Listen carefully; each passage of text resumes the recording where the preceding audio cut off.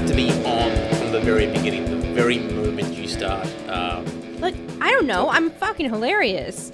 So maybe I do. You don't even try, really. It's just there. Don't try. Yeah. I actually try not to be. And that makes it even better, really. So it's just no matter what you do, it's just you can't, you can't not be funny, unfortunately. Unfortunately for you, really. 'Cause Yeah. I think I'm funny, but really I'm not. Like, to me, I'm hilarious. And then I have to deal with that for 2 hours, really. Did you see my name today? Asgardian Meatball, yeah, I saw it. Yeah. Did you Nice. like it? I did. Now I want meatballs. Good. Would you have an Asgardian meatball? What does that even mean? Well, I mean, like, I know that they've got, like, creatures and stuff, on Asgard, so... Do you think they make meatballs out of them? Yeah, they surely must. I've seen their feasts. There's a lot of meat around there, so surely there's got to be meatballs. What if there's like a giant spaghetti feast? So like you have all your different types of pasta, like penne and like spaghetti and angel Fettuccine. hair and Ravioli. and like lasagna. Oh and my you can God. literally just have all these different. Oh my God! That's a no, spicy I'm making myself meatball. really hungry now.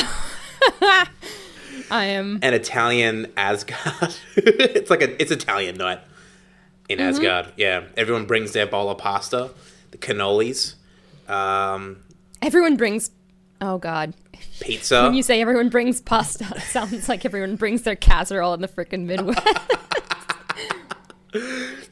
That's your salads and pasta, is it? The casserole? It's like oh my God. Okay, so obviously when I went back home because my grandma died, I went to her funeral. That was like last year. Right.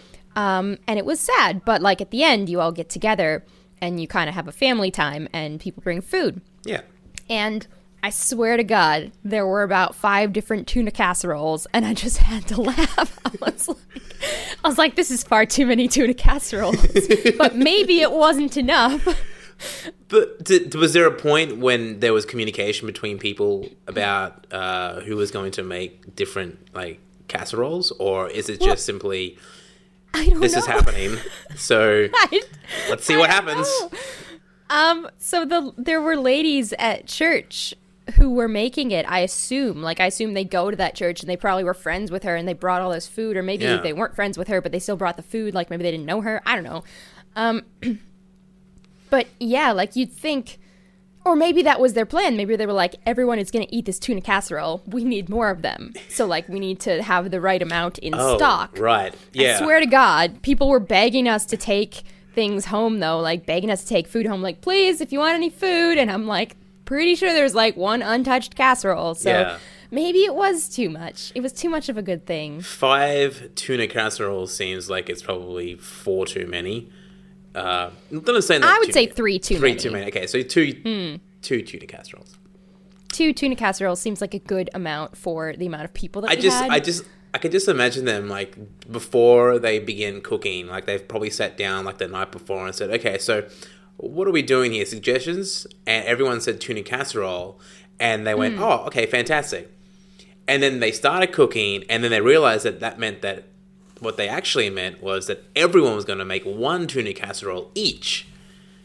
So there was a miscommunication, and now they end up with 5 tuna casseroles. But they're like, well... Or they just wrote it down 5 times accidentally. Oh, we need 5 of those. Okay. See, democracy doesn't work. You need to have an ironclad... you need a dictator, essentially, to just be like, okay, we need a tuna casserole, a beef casserole, a... What other casseroles are there? I'm not from the Midwest. A vegetarian casserole wouldn't have gone amiss, but also it's northern Wisconsin, so I kind of understand that's not going to happen. Vegetarian? That would have been odd for them. Yeah, they probably wouldn't. They probably would have panicked, but really, you just need to put some broccoli in and some cheese, and you're pretty. Yeah. It's not broccoli, cheese, potatoes. You'll be fine. Yeah, like you can't. It's not hard to replace the meat. No. I mean, it blows people's mind a little bit because I know I still get people asking me like, "What do you eat?" I'm like, literally everything that you eat, just minus the animal meat, and they just can't grasp that. And I'm like, so you have spaghetti and meatballs. I have spaghetti and meatballs, but the meatballs are made out of something different, and like their brain just they can't. I go, oh, okay, fathom that. No, yeah, no, I can't. It's really funny though. Because meatball. I personally love it.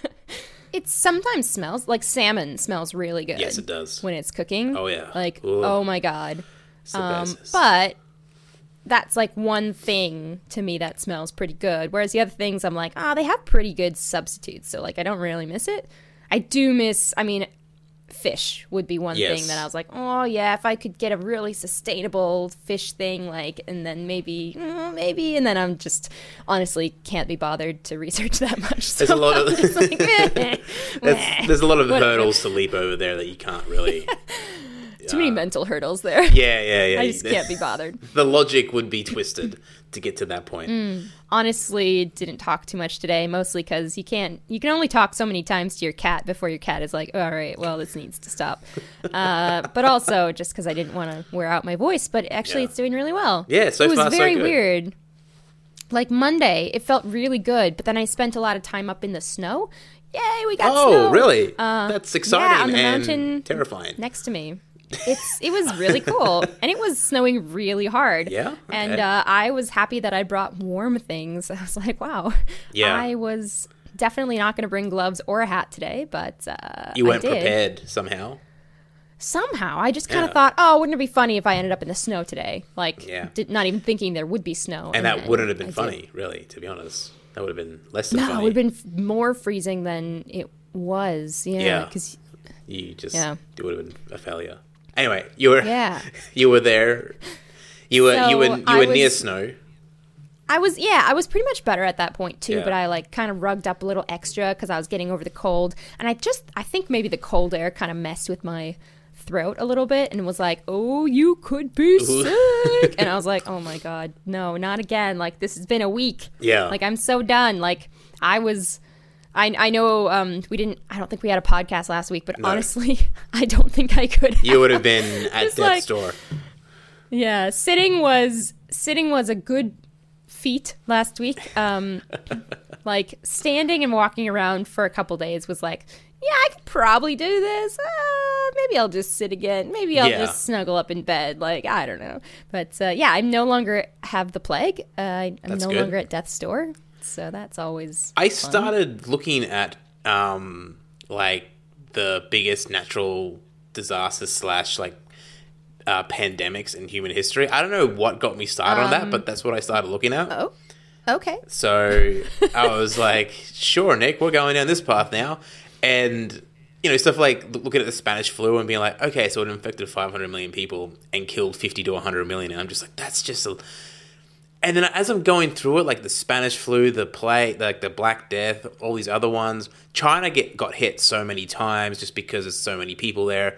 And then I got to a point where I'm thinking to myself, Nick, why are you doing this to yourself? Like, this is not what you want to be doing right now. We're on the cusp of flu season and you're thinking, okay, so what are the deadliest viruses and pandemics to ever hit, the human population? Not a good mindset to be in when that was coming around.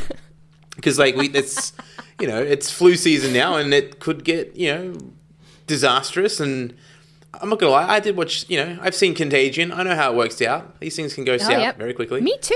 Yeah. There we go. I did enjoy that. That's one movie I, have seen. Yeah. Oh, my God. I haven't seen it in a while, though. Yeah, same. I should actually rewatch it. Yeah. Yes. In a few years' So you scared yourself. I did scare myself. All right. There you go. And apparently, there's one of the odd ones that I found was being hit by deaths by a meteor or like an asteroid or an object from space.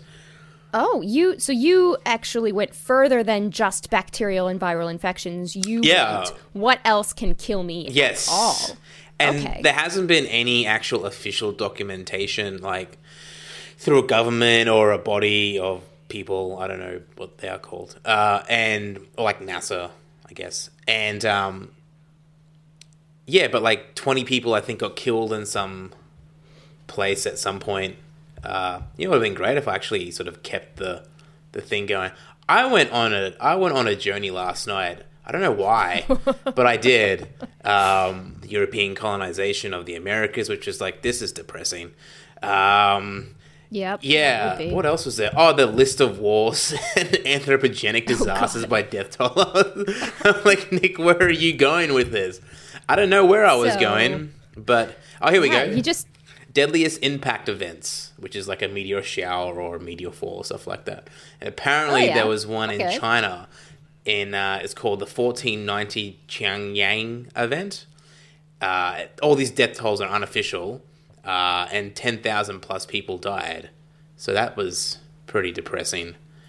That's yeah. All right. So I mean, if you're on that route, you might as well start looking up volcanic explosions. Because, well, there is that pretty... there. Yeah, that was pretty bad. Yeah. So here we go. So you were just on a spiral, like a downward spiral of what could possibly happen to me and also hundreds of millions of other people. Everything. You were there. All everything was happening. Like I was looking at like the list of wars and stuff like that, and this is the worst. I don't know why I'm talking about this, but whatever. So they have, this is just through Wikipedia and like all their, their references and stuff like that. So the European colonization of the Americas is a tough one to pin down. Again, why am I looking through this, which would have been just depressing? The lowest estimate was like 8.4 million, and the highest was 138 million, which would make it the most devastating anthropogenic disaster of all time. So I feel like it was probably higher. Yeah. Just coming from what I happen to know. Yes. It's crazy because a lot of it happened obviously through just humans being awful jerks. Yes. But some of it happened through like just introducing new bacteria, and it just really makes you think like, oh, we're so global now that we all kind of share this. Yeah. So, like, when you were originally going over to places like even 100 years ago, or even like 100 120, detrimental. Like when you take a look at World War One, that got pretty devastating just because of that as well. And World War Two had their highest estimate is 118 million. I don't know why the 60 million is highlighted, but it is. But yeah, so that was where my head was at. I hope me being sick didn't actually bring this on, but somehow I feel it might have. It kind of did. I got fascinated by. No. I got fascinated with just numbers and like just the what had actually befallen, mankind essentially over the last 5,000 years. It was interesting that I just become one of the fallen. Yeah. You're just a statistic now, really. Oh, so God, you better no. get your will, and we're just gonna have your funeral. That's it. We're done. It's all over. Oof. At least bring 5 tuna casseroles. Yeah. Yeah, I'll make sure, and I'll bring a vegetarian one. Just so. Thank you. You can rest in peace knowing that you'll have. I mean, you can't have it, but oh well, that's fine. I wanted to talk about the Australian election that happened a couple of weekends ago, and I wanted to. Yeah. I was interested to hear your perspective because you're not from Australia, but you have a interesting government happening in the US, to put it politely, and interesting. I can hear the air quotes happening right now. It is interesting. Like you must admit, it's not a good kind of interesting. Well, it's always interesting to watch your government fall from democracy to total fascism, but yeah, it's fascinating. I guess in 500 years' time, view it from the from the outside. Yeah, 500 years' time. Yeah. Oh God. We'll know. We'll be fine. I was wondering if you had any thoughts on how the election played out with the Liberals. Okay, just a sidebar for a second there. So how in Australia the Liberals, which are the conservative side of government here, which is odd because they're the Liberals, so that name is it always weirds me out. And their colour is blue, and Labor also weird. Yeah, and Labor is red, which is more on the left side of government. And in America, Democrats are blue and Republicans are red. I was told that Donald Trump sort of sent a message, tweeted out a message congratulating Scott Morrison for winning the election. And I just thought to myself, there's just no way he knew that there was an election on in Australia at any point. And he didn't know who was the leader or who had won. And I just imagine him sort of getting presented images of the Liberals winning and stuff like that, and being just dumbfounded and like kind of shocked at seeing like all that blue and being like, why did the Democrats win? I thought these guys were weren't they on our side? And just his mind like exploding because the colors were different, like the opposite sides. So that was an interesting thought. But yeah. Oh my. Yeah. What like did you have any thoughts about it when it came in? Because there was a lot of people bemoaning the result, and it did feel sort of like it echoed a lot of the stuff that happened in 2016. Yeah. Well, obviously I am a resident, but I'm not a citizen, so I can't vote. So admittedly, I didn't do as much research as I would say in a U.S. election. Which is a good thing. I want to be sure. It's always good to do research. Yeah. I always do research. I didn't do as much. I did a little bit. Obviously, I kind of know where I stand already, but it's always good to sort of read up on people. It was I actually didn't even go to the polls with Doug. I just kind of just went on a day that I was working, and I was like, okay, cool, you've already done it. And yeah, it always is a little bit. Sometimes when I'm not thinking, I do catch myself. I'm like, oh, Labor. And yeah, the colors actually, I was watching the results come in, and the colors really threw me because obviously green is green. I'm like, that makes sense. But then I was like, wait, there's so much blue. This is a good thing. And then I had to look at it, and I was like, wait a minute. What? Yeah. Wait a minute. Yeah. Which is great because, my favorite color is red. I'd really like to reclaim it. Yeah. So it was a good thing for me. Yeah, I admittedly stayed away from a lot of political campaigns. I don't watch TV too much, so I do stay away from it there. Unfortunately, I did have to hear a couple, on the radio or on YouTube if you watch a video or something. It comes out. It was interesting to me that liberals got in I guess it was interesting, but it wasn't super surprising when you look at kind of what's been happening because to me, I thought everyone was agreeing that they were doing a pretty crap job, just in general. Yeah. And people kind of wanted to change. And I was like, okay, well then it's probably going to change back. And then, there's usually a bit of give and take there. Yeah. Just because, it's pretty normal to see stuff flip. You want to change, and then you just kind of go radical to the other side. Yeah. I was obviously not surprised when I saw Melbourne voted green, and I was not super. I was like, yeah, that makes sense. It's been like that I'm for a pretty while. Happy with that. Yeah. And then I was pretty it was pretty normal to me that the cities would vote for Labor because it was pretty normal. But it was interesting to me how much I think scare tactics really played a role in this election, because I feel that if there had just been normal debates and normal commercials saying this is what I stand for, it might have flipped. But I think it was people were a little bit too scared. And I think I've brought this up before, but they've done a study. I'm trying to figure out this. I think it was at Yale. Yep. And it was a psychology study. And basically, in a lab, they had a whole bunch of participants. And this, I promise this is going to come back to politics in a second. We have a couple of hours so we can figure it out. Oh, perfect. So basically, I think it was a while ago. They've probably been doing more studies on it as well. Yeah. But in the lab, all you do to turn people a little bit more conservative while they're answering questions is you scare them. So you make them afraid of something, maybe make them afraid of losing their job, make them afraid of someone else taking their job, someone moving in and taking, basically what I think of as sort of our natural resources. So for us, instead of food necessarily, it's probably more money, because that's what we use to get our food, that's what we use to get our water, our house, our blah, blah, blah, blah.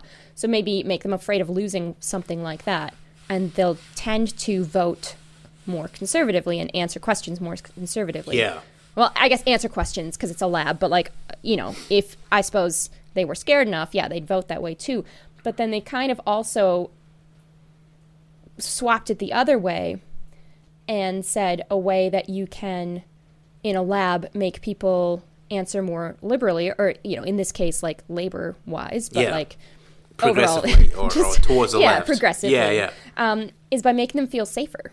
So that really that's like a big. That's why scare tactics work so well when you're trying to make people vote a certain way, because if you don't make them feel safe about something, they're going to try and vote with you because you seem to have the answers. Whereas if the other people are sometimes trying to, like, they need to make people feel safer. Yeah. And sometimes that's a lot harder to do, I think, than scaring people. So I'm almost positive I've brought that up in the podcast before, probably when we were talking about the U.S. election. Yeah, I feel you've touched upon that. Yeah, but it was interesting to see because I know there were some of those things going on, and although I had my hopes up, I don't really know. And the same thing is, like, you could do a giant scare tactic on climate change, but that didn't seem to work for people as much because I think it's not as tangible to them.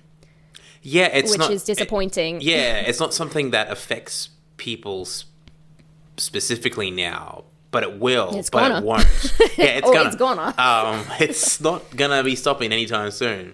But it was interesting, like, just sort of thinking of a couple of ads that I saw, not intentionally, but just because, I'm on YouTube and that's where you see ads sometimes, where the Liberal coalition side was very much about the scare tactics and really kind of the aggressive approach to campaign ads, and the Labor side was a bit more like a softer approach and much more about, like, this is what we're going to do for you, this is what we're going to give back to you in a way, whereas the coalition side was all about, this is what either you'll lose or what Labor will take away from you if you get that. And look, it's, a lot of people who voted for the coalition had very genuine concerns, and a lot of it is predominantly economics wise, because they still have a lot of immediate issues there, that just climate change and things that are sort of inner city stuff, which does show a huge divide, and something that I think parties on the left still need to address is. So whereas the coalition does focus on people who aren't normally in those inner city suburb seats and stuff like that, where you can gain those seats, but you lose the possibility of getting voters everywhere else who have more immediate concerns, and sometimes it becomes this balancing act, because you don't think you want to address those concerns, but you also don't want to lose your base, but then your base might be turning against you if you don't address those concerns elsewhere. So, the coalition ran on a platform that was essentially just, I'm not, we're going to, like, vote for Scott Morrison, not for the coalition, and he somehow managed to make that work and didn't really throw any policies into the mix, which can make things quite scary for people. That was terrifying. And was it terrifying to you too? Because I've been getting all these spam calls, and I actually didn't know where this work phone had gone, and I found it. But the election is over, Clive Palmer. You don't need to spam us anymore. Stop calling me. It's done. It's over. So Clive Palmer trying to slide into my DMs. Oh God! I just saw it as, like, very oily and greasy as he slides into your DMs. Ugh. I imagine he would be. Yes. Wouldn't you though? If you were going to slide into someone's DMs, you'd kind of oil up. Helps with the sliding. Yeah. Makes it less coarse on the body and the soul, essentially. Makes it. Oh, There's a bad taste in my mouth. Thinking of KFC for some reason, and it's great. Actually, but it leaves you like, a bad if you taste. dunked yourself in, like, a bucket of fried chicken and like got the oil, because I know how oily it is. Yes, I used to eat at KFC. It's like, nice. It's but like, if you spread that all over you, first of all, your pores are gonna hate you. Second of all, much easier to slide into DMs. Yes, very much so. And you do smell like KFC chicken, which, I mean, it was pretty terrible after you have it, but it smells really great. So yeah, especially if you're inebriated, you're gonna love that smell more, because I feel like that's very much a thing. Especially at like 2:00 in the morning. if that's the specific time you slide into the DMs with KFC chicken smell, you're golden.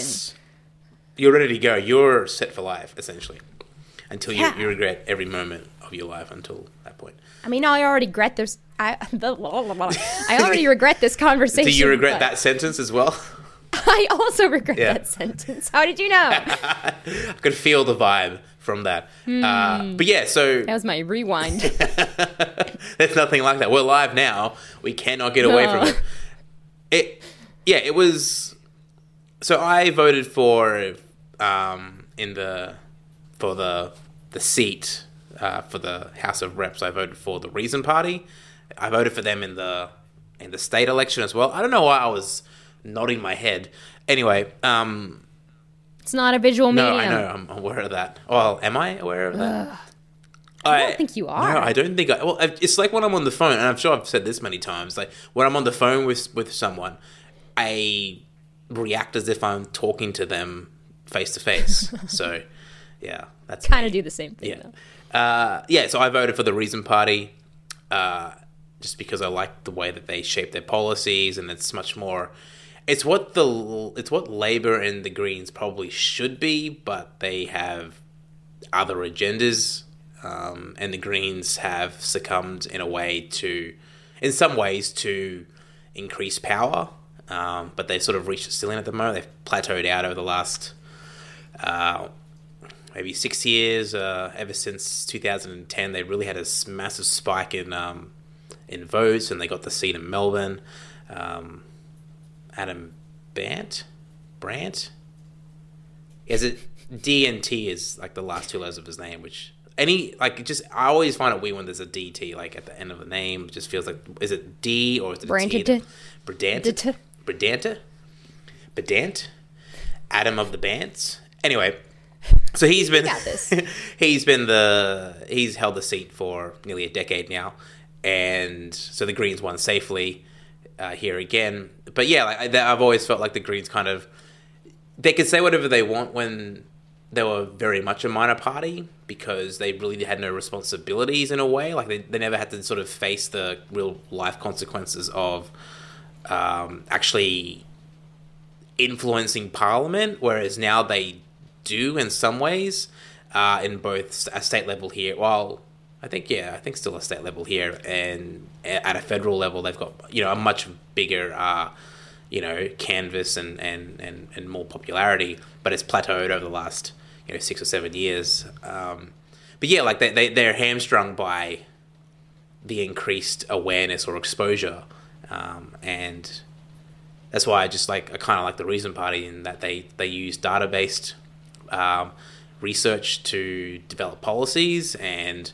will have a lot of progressive stuff that is that you would normally tick off the boxes, like with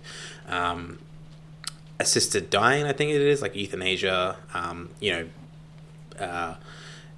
having abortion legalized and everything like that, sort of being on those sorts of side of things, but just a much less, there's not as much baggage with it. There's just a very much a clear, concise point of view that's very open, but also very willing to adapt and change. But that's the advantage of being a minor party as well, is that you can kind of shape your party and evolve the way that it approaches policy without having to sort of deal with being popular yet. So we'll see how they go. They might not reach too far, but we'll never know. But my vote sort of didn't count that much, I think. But it's really hard because, and then in the Senate, I can't remember who I voted for. But I did my research, but I just forgot. I think it was two independents. But I made a mistake the first time around because I voted below the line, no.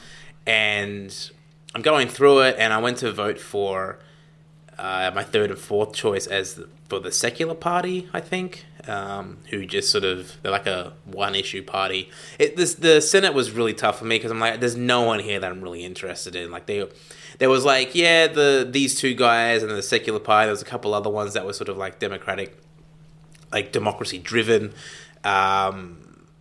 like the major parties I've never really been that fond of, and but then there's like this whole group of like extreme right wing side of things, and it's just like, can't I just clump them all into like one like last?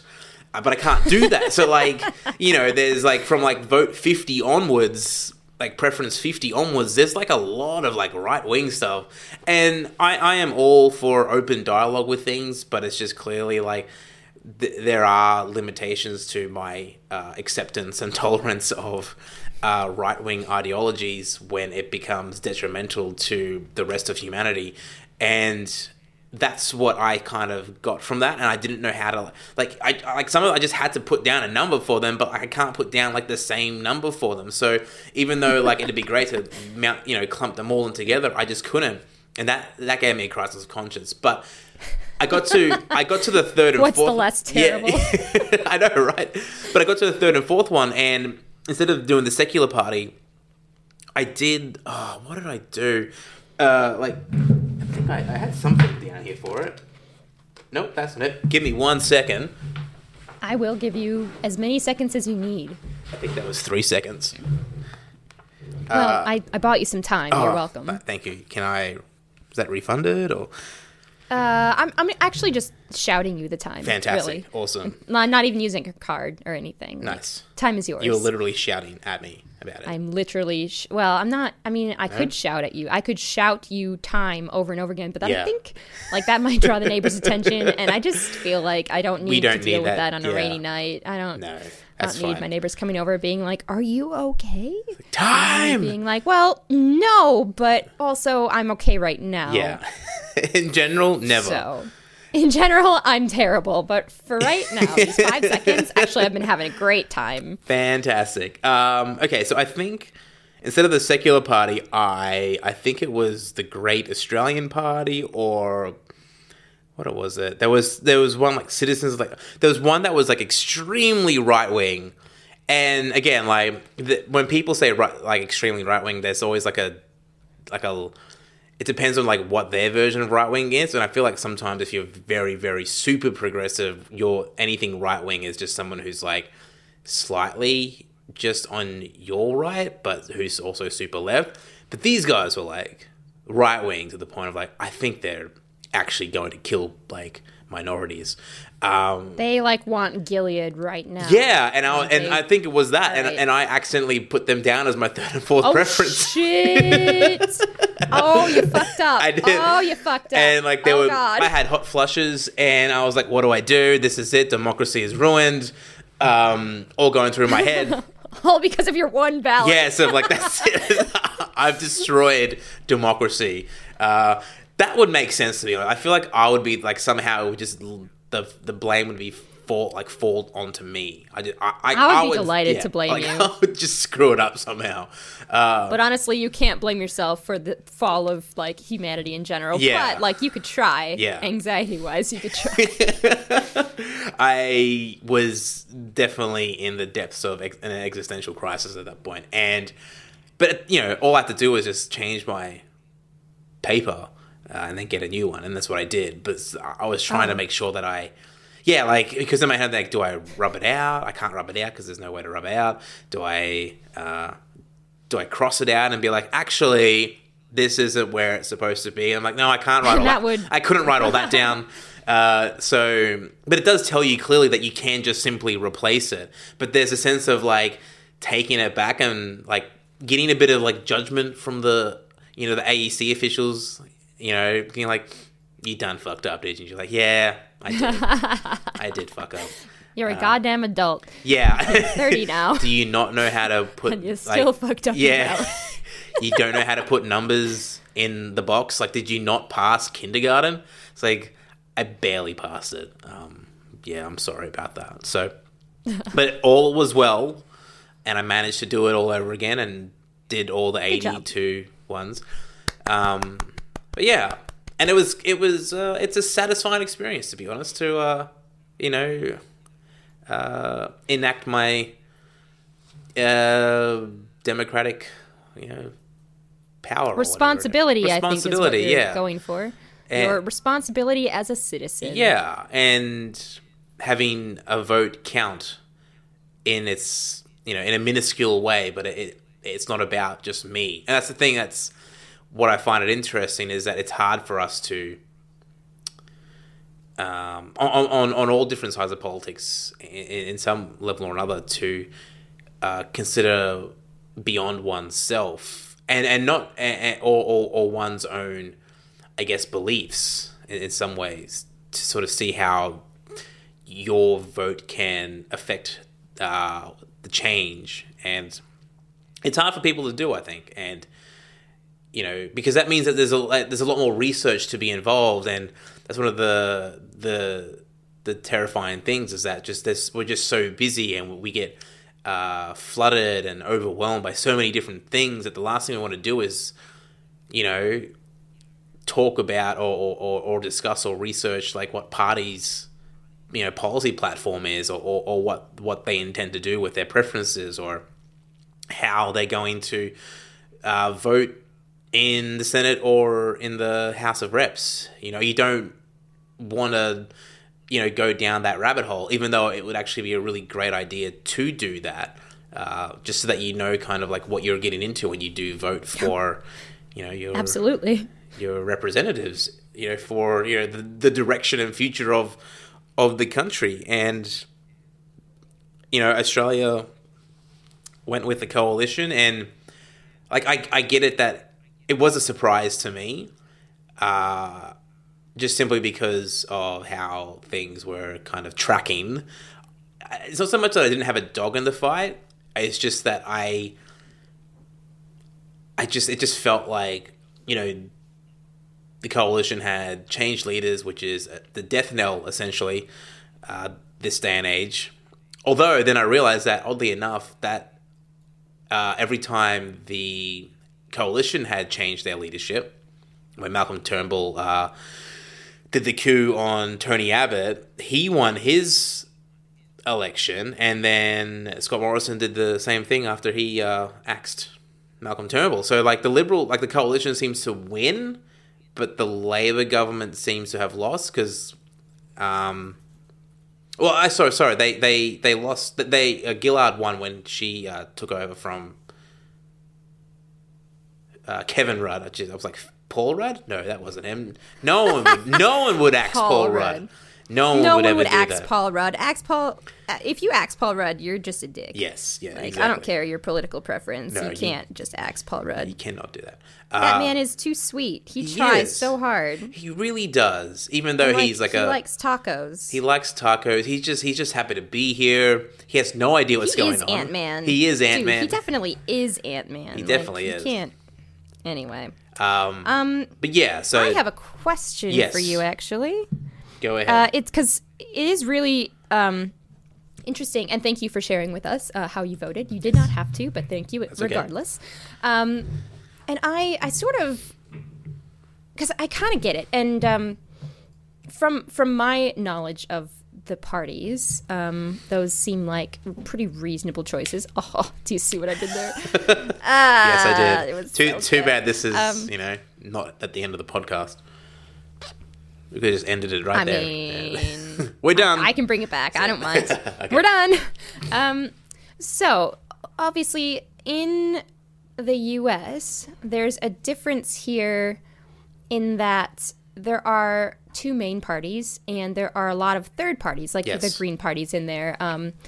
And I love the idea of the third parties, but it's kind of an unspoken rule that you need to start the third parties from local government, and then just obviously pick the lesser of two evils, because one or two of, like, I don't think there's ever been a president besides George Washington that was unaffiliated with one of the big two parties, because literally after he left and said, hey, okay, don't form two parties or you guys will be fucked. And then we were like, so I heard form two parties and hate everyone else. That's what I heard. Do you think that's what George was saying? And everyone else was like, yes, that's what George was saying. That's literally the last things Americans agreed on, besides be awful to everyone who isn't from Europe and even some Irish people. Yeah. So that was a thing. But just because you voted for some smaller parties, do you feel that has more significance because you're able to number them instead of just like literally just filling in a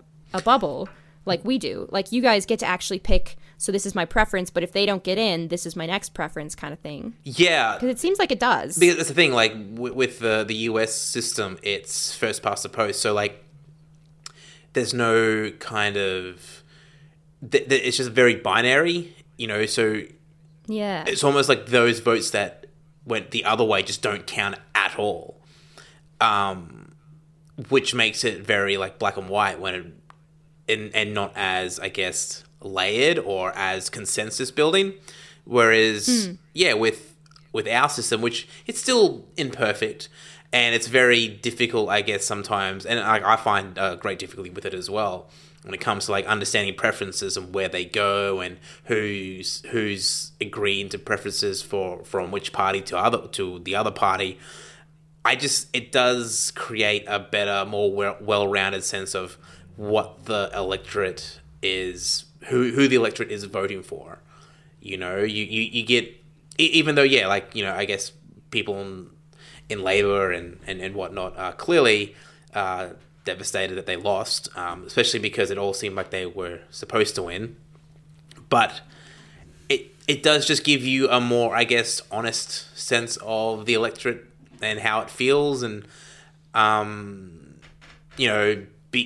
even if that does mean that a lot of it might be manipulated by how parties convey their message through advertising and whatnot, but it just seems like you get a better understanding. You get more of a say. You get more of a voice. Not that I'm saying that it's completely equal in that way, but it just, there's more opportunity for that, and I think that's always the best kind of platform to start off with, where at the very least is a system that is built for opportunity. It just needs to be enacted in the right way, and we don't always get that right. But that's why I always feel like you watch me eat my words here later on, but that's why I've always felt like, even though we do have a left and a right wing, and people are concerned about the conservatism of this government, and you have a lot of extreme right wing with Fraser Anning and Pauline Hanson's party and everything like that, and Clive Palmer, who's just an imbecile, and and you've got extremists. You've got like the Australia First, but you got a lot of different things.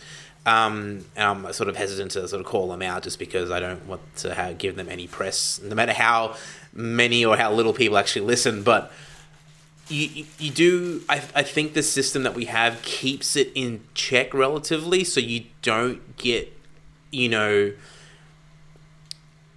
extremist ideology on either side kind of festering into the middle of politics, or that middle ground of the political spectrum, and it just gives us that balance. So even though, yes, we are slightly more conservative at the moment, it's just it's not even close to the conservatism that you see in the US or in parts of South America or in parts of Europe. It just seems like there's just still that it feels like a safety measure, a stopgap, not a stopgap, what's that word? We'll just call it a safety measure. That allows... I'm not quite sure what you're going for, but I will call it a safety measure. Yeah. Be happy with that. With a system that allows more of a widespread, a spreading out, I guess, of people's ideas or people's sort of like their what they prefer, what their preferences are. Which is interesting, because I'm not actually sure. It's sort of disheartening to see both results, obviously, but then the reason we got the government that we have is because we have an electoral college that is just frankly not, like, it's not great, primitive. Yes. No, and the same thing is like, well, that gives, I'm gonna pull out random numbers here, but it might give someone from Montana like 150% more of a vote than someone in, say, California, which isn't great, but that's obviously an issue that we have to sort out. So it's almost like, well, it sucked, but the reason that it's like if we took the popular vote, we would have a great. Oh, not done with the sickness yet. We're good. Dead. So let's start over. Here we go. If the U.S. had taken their popular vote, Yes. we would have a decent government right now. Whereas, like, you guys took what everyone was actually thinking. So I'm like almost thinking that this one's more disheartening because this is what people are actually thinking. Yeah, I'm like, that's a good point. That's a bit disappointing. Yeah. Like, at least we can blame ours on our really shitty, like, ways to vote. Yeah. And, like, the majority of people were, like, kind of like, oh, yeah, we should probably not have a giant orange just Cheeto running the White House because he'll get Cheeto dust all over everything, and it's a White House, and so it's why gonna be would you want that? Very tough to get that out. Yeah, but at the same time, I do understand that as much as I love Labor or Greens, like, I guess individual people, you can't really start thinking about climate change if you don't know where you're gonna next feed your kids. Like, if you don't have. So I understand that, and I think that's why the fear kind of works really well. And I guess honestly, to me, it would be really great if we could fix those issues. I understand that to keep the fear there, you're not actually going to fix the issues that people are, like, you're just going to continually keep that fear. But I feel like if you could start fixing social justice issues, you could really, they kind of go hand in hand, you know? And this has been, I'm not the first person to make this, like, obviously much smarter people than me have already made this connection. I'm just echoing it and saying, yeah, it kind of makes sense that although I am very concerned about the environment and obviously, you know, working in a natural environment all the time, I care a lot about the animals and the plants. And I think people do, but yeah, it's like they can't see that happening before their very eyes. And there's definitely more personal pressing issues that people may have. So I do understand that.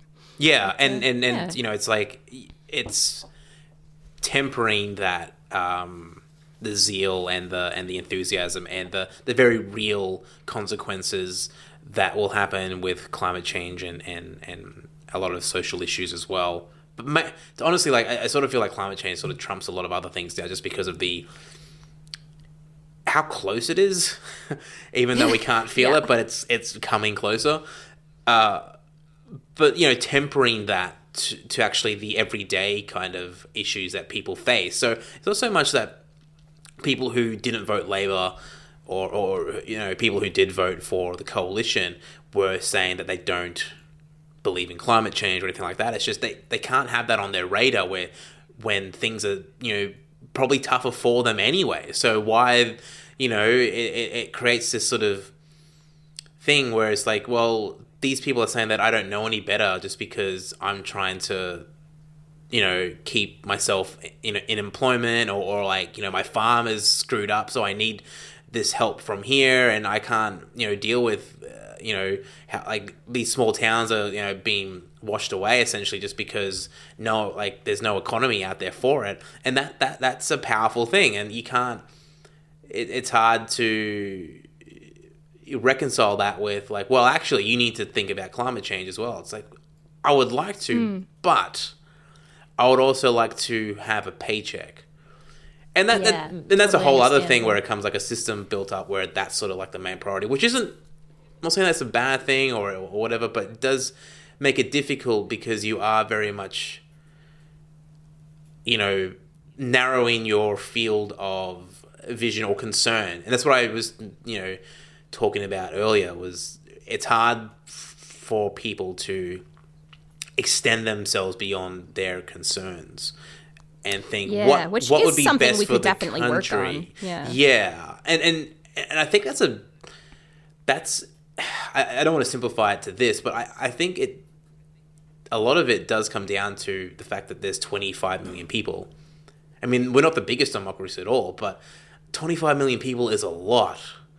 And that means that you have... America's laughing at you right now. Yeah, I know. Oh, 25 million people, so many. And then India's like, sweet summer child. India's like, hold on, son. 900 million people who could vote, not just... but anyway, but even then, like, that's the thing. Like, you have 200 million people or 215 or however much in America who are eligible to vote. I think there's like 10 or 11 million people here who are eligible to vote. It might be even more than that, actually. In India, you got 900 million people eligible to vote. But just like, let's take out like their entire populations. And it's just, like you have a vast amount of people, and it means that you're going to get just a fragmenting of ideas and concerns, and it's then hard to blanket them all together and put them under one umbrella, because they're just there's so much more varied, and it's just, you could take anyone you can pluck 10,000 people from each different part of Australia, and they might have completely different viewpoints on things and what their primary concerns are and why they would vote for this and not for that. And that's true. That makes it really hard. I will say, if your primary concern is just because you're a racist, then fuck you. I'll say that. Hashtag punch a Nazi today. Yeah, that's definitely that's not. No. I can't forgive that. No, but if you're like, oh, I'm poor and I need to, I understand that. Yeah, exactly. Yeah, it's just if you're racist and like, that's probably, I draw the line. Do you know? Definitely. If anyone is like worried about migration taking jobs, which I guess like, A, don't be racist, but B, I guess you could be worried that your job is in danger. Like, then you should be worried about climate change, because literally that is fueling some of the biggest feuds right now. Like, it's no longer mass migration just as religion. Well. It's also, it's also just some of these places are unlivable. And it's going to continue to be that way. So that's just going to make things worse. So honestly, you're doing yourself a disservice. Well, that's the thing. Like, regardless of, because there was an interesting thing that Scott Morrison said in the debate, I think the final one, about how he's not going to compromise the economy with a expensive climate change policy and all that sort of stuff. And I'm like, I get where he's coming from, but at the end of the day, that's not going to matter, because climate change is essentially the economy anyway. In 5 years' time, 6 years' time, 10 years' time, 12 years' time, that's it. Like, it's going to affect the economy regardless. So you need to deal with it. And that's one of the issues with having a 3-year term for a government. You kind of always are in re-election mode. And so you can't really be forward thinking, because as well, like, everything is so diametrically opposed and partisan these days that people the opposition will always, I don't mean like Labour in this instance, but I just mean in general, an opposition will just say no just simply because they are on the another side of the aisle.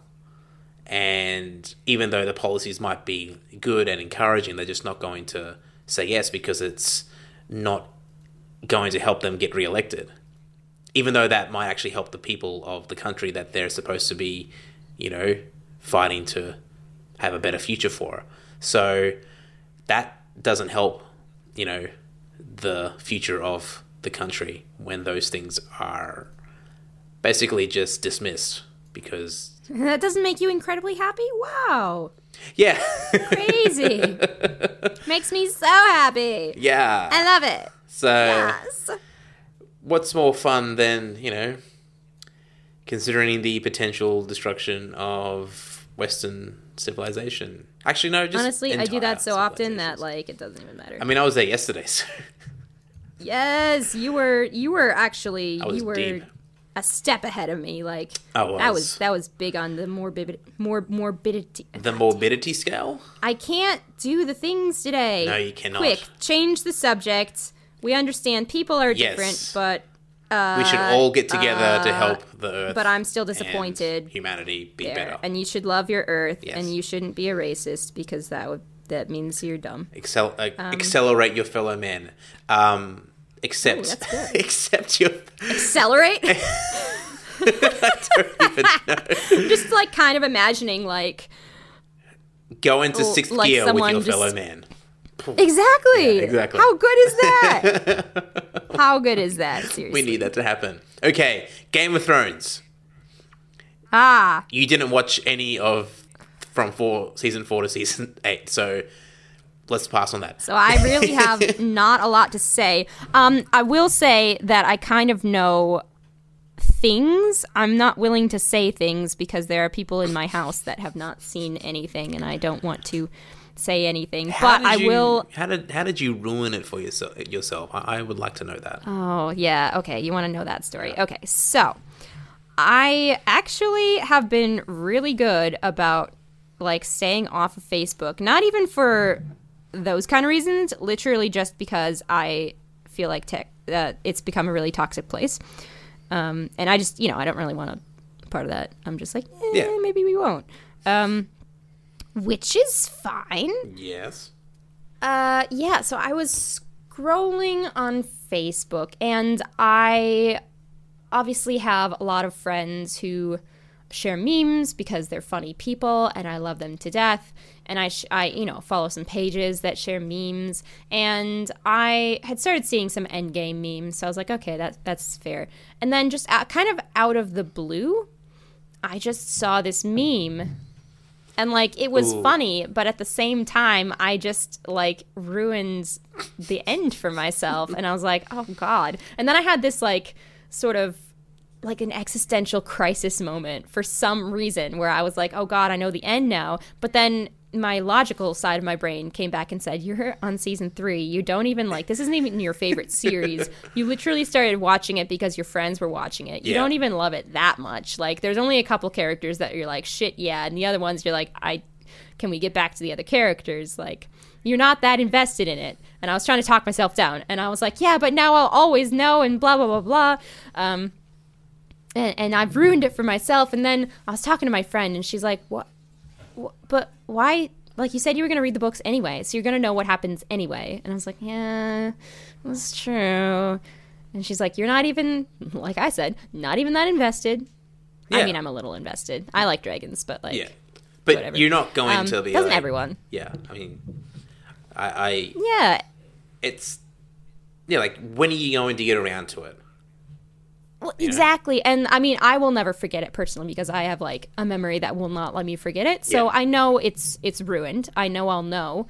But at the same time, my friend made a very good point. And she said, how many times do you go back and reread or rewatch really good books or movies? And I said, oh, a lot, because I know what I like. And she said, don't you like looking for foreshadowing and noticing small details? And doesn't that make it better? And I was like, oh my God, it does make it better. Yeah. So she's like, well, just use that to your advantage. So you know some things that happen, but you don't know how they happen. And I guarantee there's like some cool stuff in there. So I'm like, oh, okay. So it's better now, and I'm fine. And I just think it's actually quite funny now because, of course, I would see something that was dumb. Like, of course, I would be like, oh, that's what happens. Yeah. Good. This is what everyone has been talking about, and now I know it without any context. And I didn't have to agonize over, like, everyone else was waiting for all this stuff to happen and be like, oh yeah, I just can't wait for the next week, and I'm just like, whoops. But you just kind of stumbled into the hole that was the finale, and I didn't even do anything. But now you just saved yourself hours and hours of entertainment, really.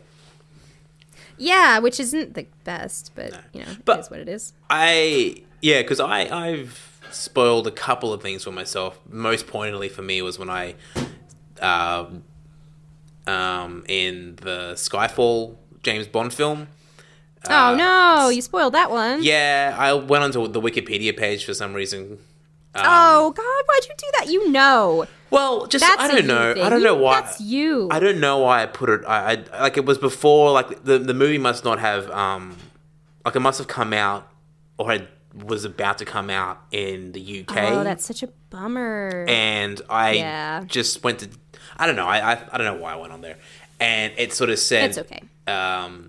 It said it stars Daniel Craig, blah blah blah blah blah. And then, do you know what happened in it? You've seen it? Yeah. I actually know what happened. Yeah. And then, so we're fine. Okay, cool. And then, and then it's it says like Daniel Craig, Javier Bardem, blah blah blah blah, and Judi Dench in her final role as Sam. I'm like, oh no! Why would you even say that? That's such a terrible thing for Wikipedia to say. Right at the start, like in that first sort of like couple of paragraphs before you get through into the content. So that hurt when I. But every Bond fan would go into that trap, though. Yeah, but in my head, I was thinking, oh, maybe she's going to retire. And it's like, that's not going to happen. And then as the movie kept going, I'm like, oh, no. But it was still, like, one of the best movies I saw that year. And, like, it's probably, like, the best Bond film around. So I have no qualms with it. But it does... There is a moment of just, like, it crushes me when I realize that I've spoiled myself. And, yeah, so... But you're like, your friends, right? Like, it deepens the experience when you already know what's going to happen and you watch something again. Like, for example, That's Endgame. true. So, Hey! let's spend 2 hours on that. Yeah. How many times have you seen Endgame now? Still only Be 3 honest. times. I think I'll go... Still? Yeah. Oh. I might go see it next week. There's plenty of There you go. movies. Is it still in out. theaters? Huh. Yeah, it's going to be going for a little while. Yeah. No, because Have you seen Detective Pikachu yet? I did. Remember we talked about it. Oh, yeah. Yeah. Did you see I John Wick couldn't 3? remember. No, because something happened. I don't know. because I was sick. Oh, that's I was right. trying Yeah. so terribly No excuse. to not give it to anyone. Oh my god. But also, I don't think they would have wanted me because literally when they told me about John Wick 3, I thought they were talking about the other. Oh, yeah, that's right. What did you think it Keanu was? Reeves. So I thought it was Constantine, which is where he like is fighting demons and stuff. And I'm Yeah. like, oh, I've only ever seen the first one. There must be another one of that, and I liked that well enough. But the only 2 roles that I ever see Keanu Reeves in is Constantine and The Matrix. Yeah. That's the only 2 things I ever think of. So obviously that was what I was like. This is clearly That's all he has this done was John in Wick. 25 or 30 years of acting. They just told me it was an action movie, so I was Yeah. like, well, it's not The Matrix. It's got to be Constantine. But I didn't know the name for Constantine. I just knew that he was a random guy. And I was like, His well, name is sick. Constantine. John Constantine. Oh, name- actually, his first name is John. So that kind of... Yeah, so, you know. Of So I course was you would make I was that mistake. assuming that was what the movie was. Definitely. And so I just start kind of talking to my friend about like, oh yeah, hang on. And he's like, have you seen 1 and 2? And I was like, well, I haven't seen 2, but I have seen 1. And I start explaining the movie to him. And he's just kind of like, this. So let me stop you quick. This isn't John Wick. What are you talking about? And then I had to look it up. I was like, Google searching Keanu Reeves demon exorcism, and I came up with the movie title, and now my Google history like is really weird because I was just trying to find the name of this movie. So yeah, turns out I haven't seen any of the John Wicks.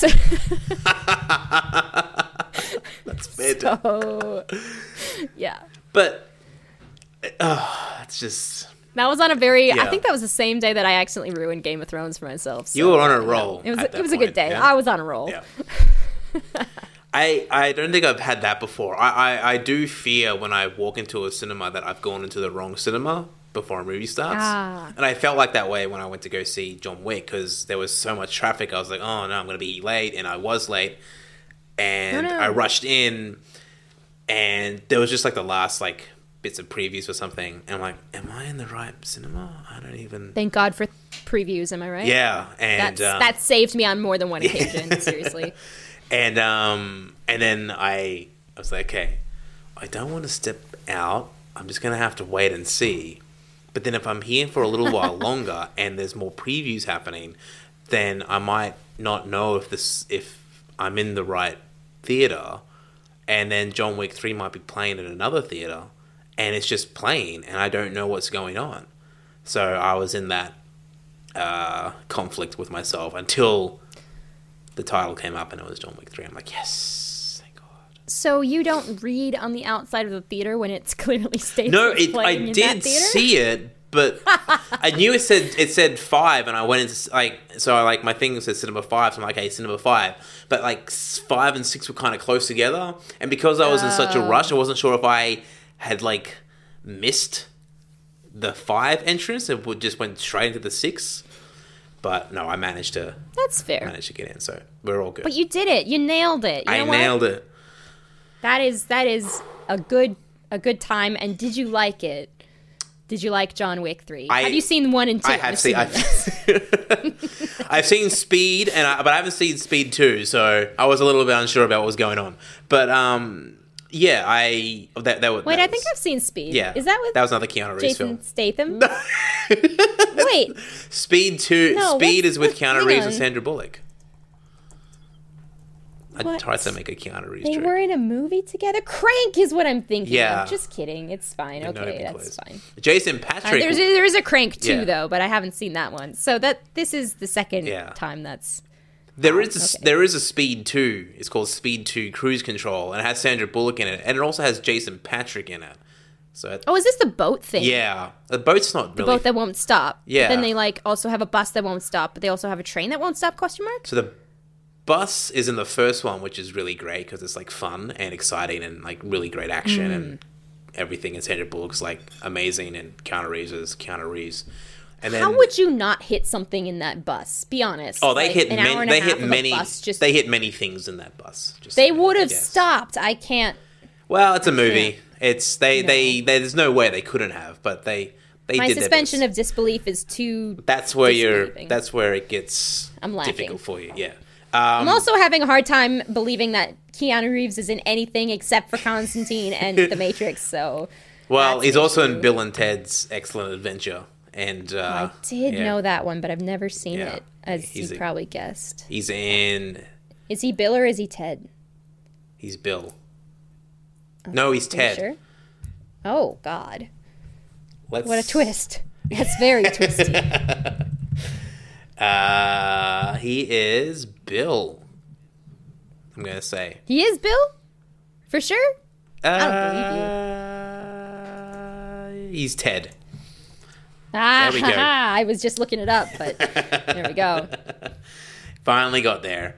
Yeah, so he's in many more movies than Constantine and The Matrix, just so you're aware of that. But where was I going with that story? Yeah, I did enjoy it. I thought it was. I had seen the first two, and this one begins immediately after the second one.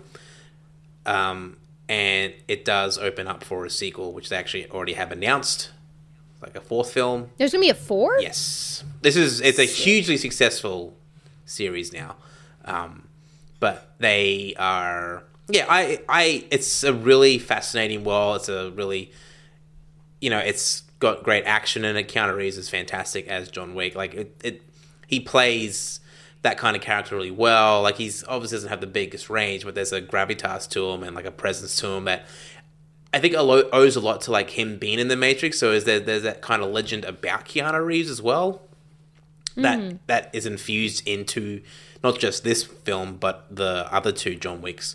And yeah, there's a dog in it as well, which is really great, and that's fantastic. There's lots of action. It feels overlong, and I think that's what happens when you get a bigger budget. They sort of threw a lot more into it, but they didn't really, I guess, let things percolate, if that makes sense. They kind of really just go from one thing to the next. Oh, I love that word. And Oh, I just. Ugh. it's like a moist. I'm not sure. Well, I'm fine with moist. I just percolate. I don't know. Okay. There's something Yep. uncomfortable It's about fine. that. Yeah. Yeah, so it's a rather enjoyable film. I think you would enjoy all three of them. Do you know what happens in them? Okay, kind of, because I think I would also enjoy it because my friend, I kind of asked him a question, or maybe it was you, and basically I said, is this just like Taken? And they said, no, it's like Taken. Well, it's like Taken, but the daughter is a dog. And I went, that is a relatable character right Yes.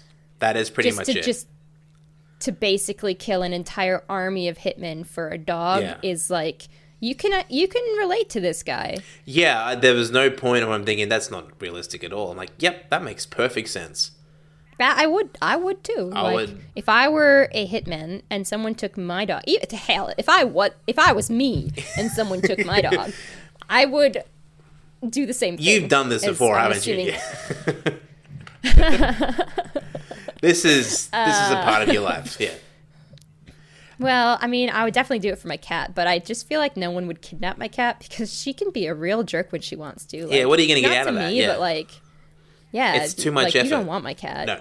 She loves me and she loves Doug, and that's it. That's really. the Like, extent? She kind of likes my family. She kind of likes Doug's family. She likes some of my friends that come over, and then if you are a mailman or like a someone to fix something in the house, or just don't even. Nah, she's gonna judge you so hard. Don't make eye contact. Don't attempt to converse with the cat. Just do the thing that you're supposed to do, and then move on from the house. Yeah, and don't wonder if she's judging you, because she is. And she's just sort of standing, like, she's always across the room, so no matter where you are in the room, she'll be across from you. Even if she's right next to you. No, she will move to be across from you.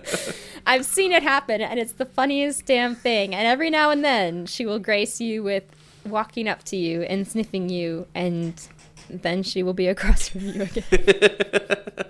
You must embrace and appreciate those moments, and then she will yes return but to do the not other embrace side of her, no. or you will. I mean, she does have claws. She will scratch and yes. Yeah. Actually, she needs her nails clipped. Yeah. That is a me problem. That's a you problem. Yeah, I don't think it's a me problem. Yeah. I feel like I don't need to think outside of myself in that respect. I don't think that's something I have to concern myself with at this point in time in my life. No. But when it's an...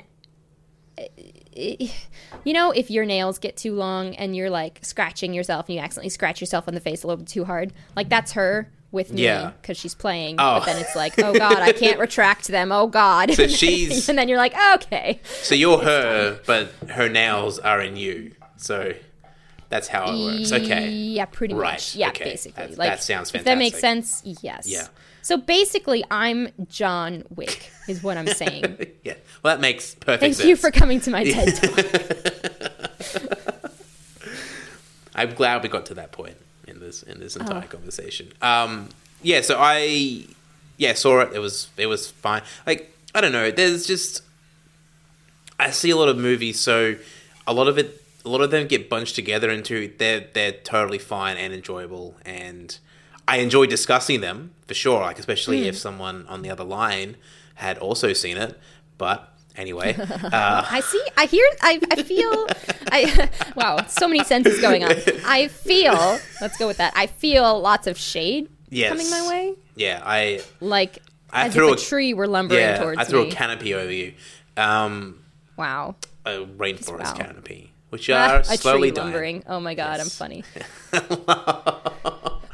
Wow, I didn't even mean that. That was fantastic. That was great. Let's put that at the end of the podcast. I come to this sort of like acceptance that there's just so many films that I'll see that some of them like kind of blur together, but it's always good to like just discuss even those ones, just be like with other people, just because you start to remember more of it, and you sort of pick out sort of like what might have been enjoyable for, and really dig into a film more. Like when we watch like Detective Pikachu, it was good to sort of like just sort of like talk about it and have like different perspectives on those sorts of things, even though like for me, like I'll watch a lot of other films that are going to be in that kind of quality range for myself, but I know that it's always great to like talk to someone who like really enjoys the film, because like, oh, okay, so yeah, it's better to have get a different perspective on something, which I guess is pretty much goes for pretty much everything in life experiences. Most likely. But I just do it with film at this point in time. But that's true. But yeah, so I also went to the opera with Rose. Which opera Tuesday. And how did you like it?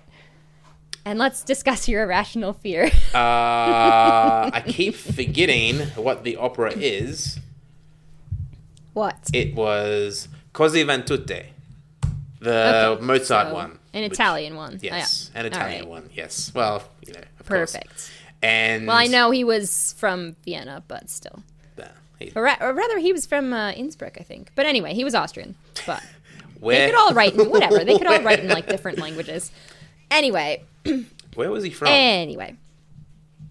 I went to his home where he was born. In Salzburg. Salzburg, that's the one. Okay. I went to Innsbruck and Salzburg, so there was a 50-50 chance I'd get it wrong. Yes. But that works for me, because you know what? He spent a lot of his time in Vienna, so whatever. It was part of the Holy Roman Empire at that point in time as Vienna well. was a happening time. Yeah. It seemed like it was where things were... That's where things were happening. Vienna was popping. Yeah, it was popping. It was like the New Orleans of Baroque Europe. So yeah, minus like the really good food and culture. And I mean, there was culture, but like plus all the disease and sexual Yes. syphilis. yeah, I'm like assuming. the pox and like the white makeup to hide the pox and yeah, it was And no so shampoo. good. No shampoo. Yeah, but he had wigs, so like who even cares, you know? Yeah. They took better care of their wigs than they did their regular hair. So I don't think they had hair because of the pox and the diseases. You're just gonna blame everything on the pox. now. Yes. Okay. A pox on thee. I mean, you did just research like I did, 6 yeah. hours into the pox. Yeah, I so- can't not see that. Yeah, so that's what Rose and I saw, and it was really enjoyable. I still haven't quite grasped the rhythm and the sensibilities of opera just yet. In terms of like, I do enjoy opera music when I'm listening to it, but sort of watching it is a different experience, obviously. But it's even just like I just learnt one more thing last, watching it. This one was that, they sing everything, but there's a difference between singing dialogue and then when they actually go into a song, and I started to pick that up, which I guess anyone who's watched opera or has listened to it or sort of knows that kind of style would pick up easily anyway, and like that's what they know. But just sort of realizing that was a method that was being used kind of got me a better understanding of how a story is told, in repetition, just saying everything over and over again, which is tough. It's a tough thing for me because, like, as a writer, it's like you say the one thing and then you move on to the next piece of dialogue. You don't say like one or two lines 30 times over in different kind of intonations. So that's always an interesting experience. But there's a lot of movement in it. Like, it's a comedy, and it was pretty funny. There's a lot of movement around, like they sort of like, they're throwing her across the stage, or there's like little fights that break out, and, just all that sort of stuff, and a lot of accentuated actions, and, I don't know, like, how big the dimensions are of the stage. I'm sure it was quite large. It was at the theatre hall at the Hamer, the Art Centre, and Oh yeah. but we went to see the ballet, the thing. In that place. Oh, Yeah. yes, the same place. Yeah, yeah. I remember that place. What a good place. It was a great place. So much fun. And so I'm watching it, and I just kept thinking, like, they're gonna, like, are they gonna fall? Like, it just felt, I just kept thinking to myself, like, what if they fell, like, just on the stage, like, just, like, I kept thinking, like, surely someone must have fallen at some point in this entire production, like, not just, maybe not today, but, like, yesterday, or maybe they'll fall again. But then I thought to myself, that orchestra pit is really close, and there's no, like, cage top thing, which is what you would usually think a pit would have if Star Wars is anything to go by. But there was no lid on the pit. And I mean, the Sarlacc pit didn't have a lid, though. I thought it did have a lid, or like bars. Oh, did it have a lid? I swear it did have a wait, lid. maybe it did. Hang on. I'm looking this up, but you continue. And, and like there's a couple of times where they got really close to the edge of the pit, and I'm like, dude, that's a bit too close for comfort. Do they know what's going on down there? And, yeah, the fear started to, like, grow inside me that, what if they fell into the pit onto, like, these unassuming musicians who are, like, doing a really great job, by the way. Can the conductor sense it? I mean, I'm sure, like, because she was, she's upper level, so she can kind of see what's going on as well, because she has all the cues and whatnot. But Right. it just became this constant worry for me, because they're right there, and it's just very, very easy. Like, they're backing away from things, and it's just like, dudes, you're backing away too far, and, like, is someone gonna, like, hold you back from, like, falling into the pit and maybe, like, stabbing yourself on, like, the harp or something? or just getting like a bassoon through like your arm or anything like that. So that was what occupied me for like, the better part of 3 hours. Yeah, that does make sense. I feel that you would be more likely to stab yourself on a bow than a bassoon. Yes. Because bassoons are quite, they're not that pokey, but I suppose there is that metal bit that sticks up. Wait a minute. However, just before we go, there's 2 bassoons. Sorry. I was just looking through the instrumentation. There were 2 bassoons. So, yeah.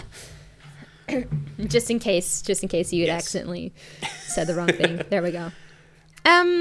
One question I do have for you. Did it have subtitles, or as the opera likes to use, super titles, where they project what they're saying in English over the stage? Yes. So, yes, they did have English subtitles. But what I realized, and I made a fool of myself, is that they're actually called surtitles because they're surtitles. They're up above. And so we call them super titles. Yeah, I just assumed subtitles because I'm an idiot. But I went through the email because Rose sent me the email about just to prepare for it, and I kind of circled it and messaged her back like a screenshot of like, look at this. I'm not one to talk because like I make a lot of mistakes in my spelling, in my writing and stuff like that. And then she wrote back saying it's subtitles because it's above the stage, and I'm like, oh. So it wasn't a misspelling, just me Good job. Not being cultured enough or just having a general sense of the English language. So, yeah, they did have that, and I made a fool of myself. That's okay. You know what? We all do. I called them subtitles too, and then I realized they weren't below the stage, so why would you? And then, but I will try to... I'll try to make you less scared of orchestra pits. Yes. As well as I can, I suppose. So, I have been in and or involved with 2 operas, as well as like a little operetta thing. This was all back in college during the crazy days of actually trying to sing classically, which, is great for some people and just, the heyday of classical singing. The heyday of classical singing. In the Midwest. Yes.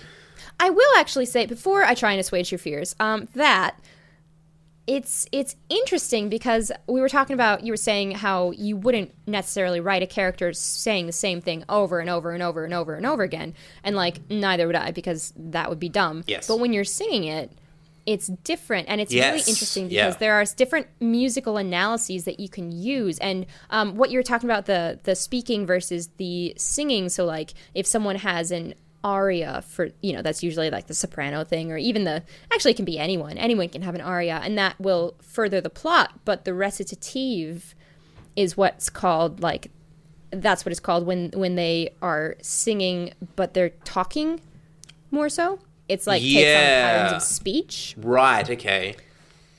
So, the difference between those 2 can be really interesting because usually if they... it's hard. If they have the recitative, it's almost like you have normal lines. So I would equate that if we're going to kind of meet in the middle and go, what if we talk about musical theater? Because we both know a little bit about that. Yes. So that would be like the speaking dialogue stuff. And then when they have an idea that's important enough to dwell on it for like 3 minutes... that's when they're going to break into their aria. So, like, if it's a song about, I love him so much, it's usually like, I'm so smitten with love that I can't possibly not sing because that's just the next, I must break out of my, so it's cool, and there's definite, knowing Mozart, like, he used very interesting, he would use different, he would, like, recall beats and melodies from the beginning of the aria. He would, sort of have a theme for every single character, and usually they'd kind of stick with that theme. Yeah. Like, he did all this kind of different stuff. So it's really cool when you start to sort of know why they did what they did. But if you're just reading it in the surtitles, then you're like, oh, I love you, I love you, I love you. Okay. Like, we get it. We get it. Honey, we get it. Like, honey, you cannot. Can you not? You cannot. Yeah. Now on to your irrational fear of orchestra pits. Yes. I can say I've been in a place where there are orchestra pits many times. No one's fallen in. as far as I am concerned. We actually had one time where we jumped into the orchestra pit. Not me, but okay. Other actors jumped in, and there was a mattress down there, so Right. you can do it That's and good. not die. That's okay. As long as there's a mattress, Yes. probably. I guess, knowing you said they were like throwing each other all around the stage, was like a lot of physical comedy, probably. Yes, yeah. As well, which means they would have had a stage combatant come in and teach them all how to move, which means they okay. would have blocked out exactly, probably put little X's on, here's where you're going to end up. Yeah. Which doesn't mean they won't go into the orchestra pit, but they're a lot less likely to go into the orchestra pit. And I think it would be really good if we could get up on a stage and you could physically see the orchestra pit. We should try this. We should try to make this happen because That would be you'll helpful. see it's not so scary. Yes. You obviously know it's there. I know you're looking out to the audience, but you're not just gonna like step into it. I promise you. You're very fucking aware of this hole in the ground. Okay, just making sure that they're not they can tunnel definitely vision. see. And I think it helps that the composer, or not the composer, the conductor, sorry, Yes. is up a little bit more because obviously the conductor needs to see them. They need to see the conductor Yeah. because they work together. But then obviously you're gonna know. Don't fucking step Yeah. towards the conductor, or you're gonna have a bad time. Okay, all right, that makes sense. That eases my concern slightly for that. Although I will say that probably someone somewhere has fallen into an orchestra pit. So. I really would love to see that. It would just be Like I'm sure it's happened. Like it has to have and happened. terrifying at the same time. My irrational fear I mean, yeah. feels rather assuaged at this point. So Like a tiny bit. 'Cause tiny bit. All I needed was a tiny bit. I think it's just knowing just knowing that you can sort of you can feel the presence of that huge fucking pit right in front of you. So Yeah. Oh, yeah. And like, even if you're looking up, you still have your like peripheral vision and whatever the up and down vision is, which is also question mark peripheral. I don't know. I think You can see it as Yeah, well if you're okay. on stage. You can for sure see it. yeah. Which is why if the musicians are making faces at you, Oh no. it's a bad time. But they don't usually, so you're fine. Right. Usually. Okay. Well, that's good. That's nice to know. I would think in like a professional orchestra, they wouldn't make faces at you, but I could be wrong. I feel like there'd be just that one person who's like, Oh, he's always the one. Probably the clown. bassoonist too. The stand bassoonist. Fucking bassoonist. They got nothing better to do. Jesus Christ. Well, that's. Is that everything? I don't even know anymore. I mean, It Yeah, has been I an hour and guess- a half. So, are you ready to be done? Are you ready to be yeah, done? yeah, I get it. It also has like a double meaning because it sort of sounds like Arya from Game of Thrones, which Yeah. I it's, see. I tied everything. you in. just brought it all into a neat little package. God, you are so welcome. I love how you're already preempting my thanks to you. I knew that you would be grateful, though. Sure, definitely. Every single time, without fail, am I appreciative of what you contribute to this entire operation. So, Opera. operation, Okay. yeah. Operation. Yeah. Operation. Operation? Operation. Up-Russian? That doesn't sound correct. Russian. Oh. Well, there we go. There it is. Okay, that's it. Now we're done. So, let's just end it there. We can never get it right.